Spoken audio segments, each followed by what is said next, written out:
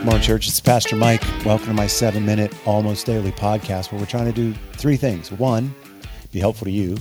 2, figure out how to be the best church we can possibly be right now. And 3, discover the future church our city needs us to be. Come on along, figuring out how to re-church.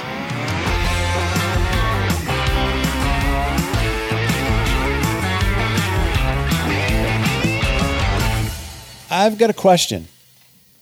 Here it is. I want you to think of the thing in your life that gives you the most trouble, right? I don't know what it is or who it is, but something is your thing, right? It's like, if only this could be gone, better, fixed, corrected, alleviated, right? I want to think of the biggest one. And then here's my question. If you had 2 options, and the first was that thing would be better, be fixed. But the second one was you could experience the presence of God. The answer, and maybe this is obvious, reveals exactly what you think about God. You might be a little upset, but I'm not doing anything with it right now. I'm just asking the question.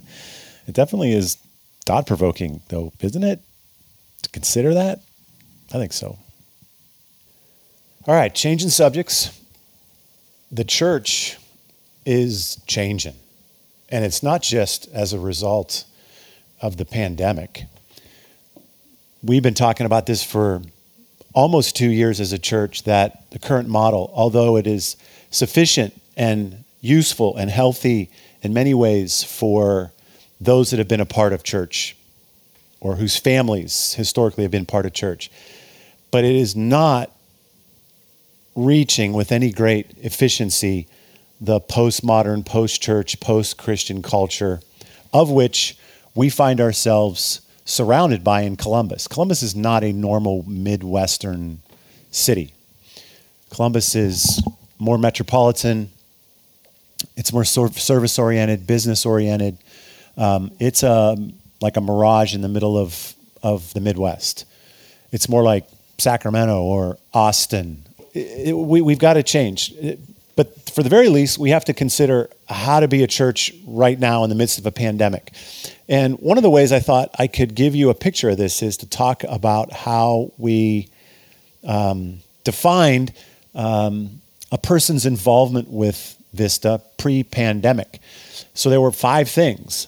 1, attend and serve, right? On Sunday morning, be involved, come and help out. 2, a more specific portion of serving was to be involved in kids community regularly, because that is a big lift, even if the whole church is involved. 3, be in a group. 4, give. 5, be missional. Be missional. So, attend and serve on Sunday morning. Be involved with kids community.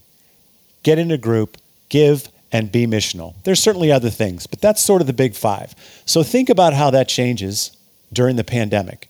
There's nothing to attend or serve on Sunday morning. So that has to be replaced, which we just spent 3 episodes talking about. 2, be involved with kids community. Okay, that was predominantly Sunday morning, so that's going to change. 3, be in a group. Still doable on some level, but challenging, right? 4, give. That's like the easiest one. You can still do that. 5, be missional. Okay, that one is actually changing.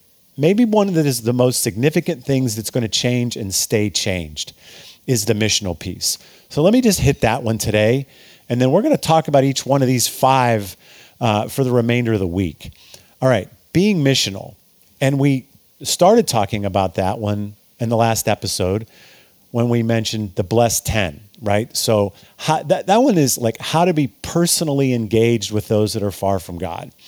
You know, mostly you're praying for them and looking for opportunities to develop a relationship and eventually share your story. But here's the thing. The younger generation gets quite a bit of significance from the ways that they are involved with the needs and the causes in the world. So that is the best place for the church to intersect with them.